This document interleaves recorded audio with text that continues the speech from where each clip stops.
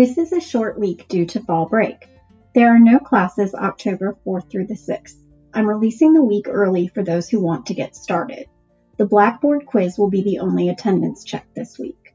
You'll be learning about the difference quotient, which also appeared last week. You will also learn about quadratic functions, equations, and applications.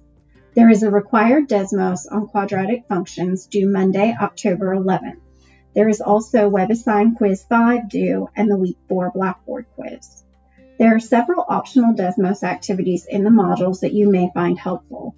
You can also begin to study for Test 1 by using the Module 1 practice in the lab manual and the practice in WebAssign.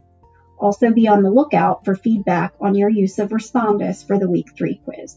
Have a good fall break. Let me know if you have any questions.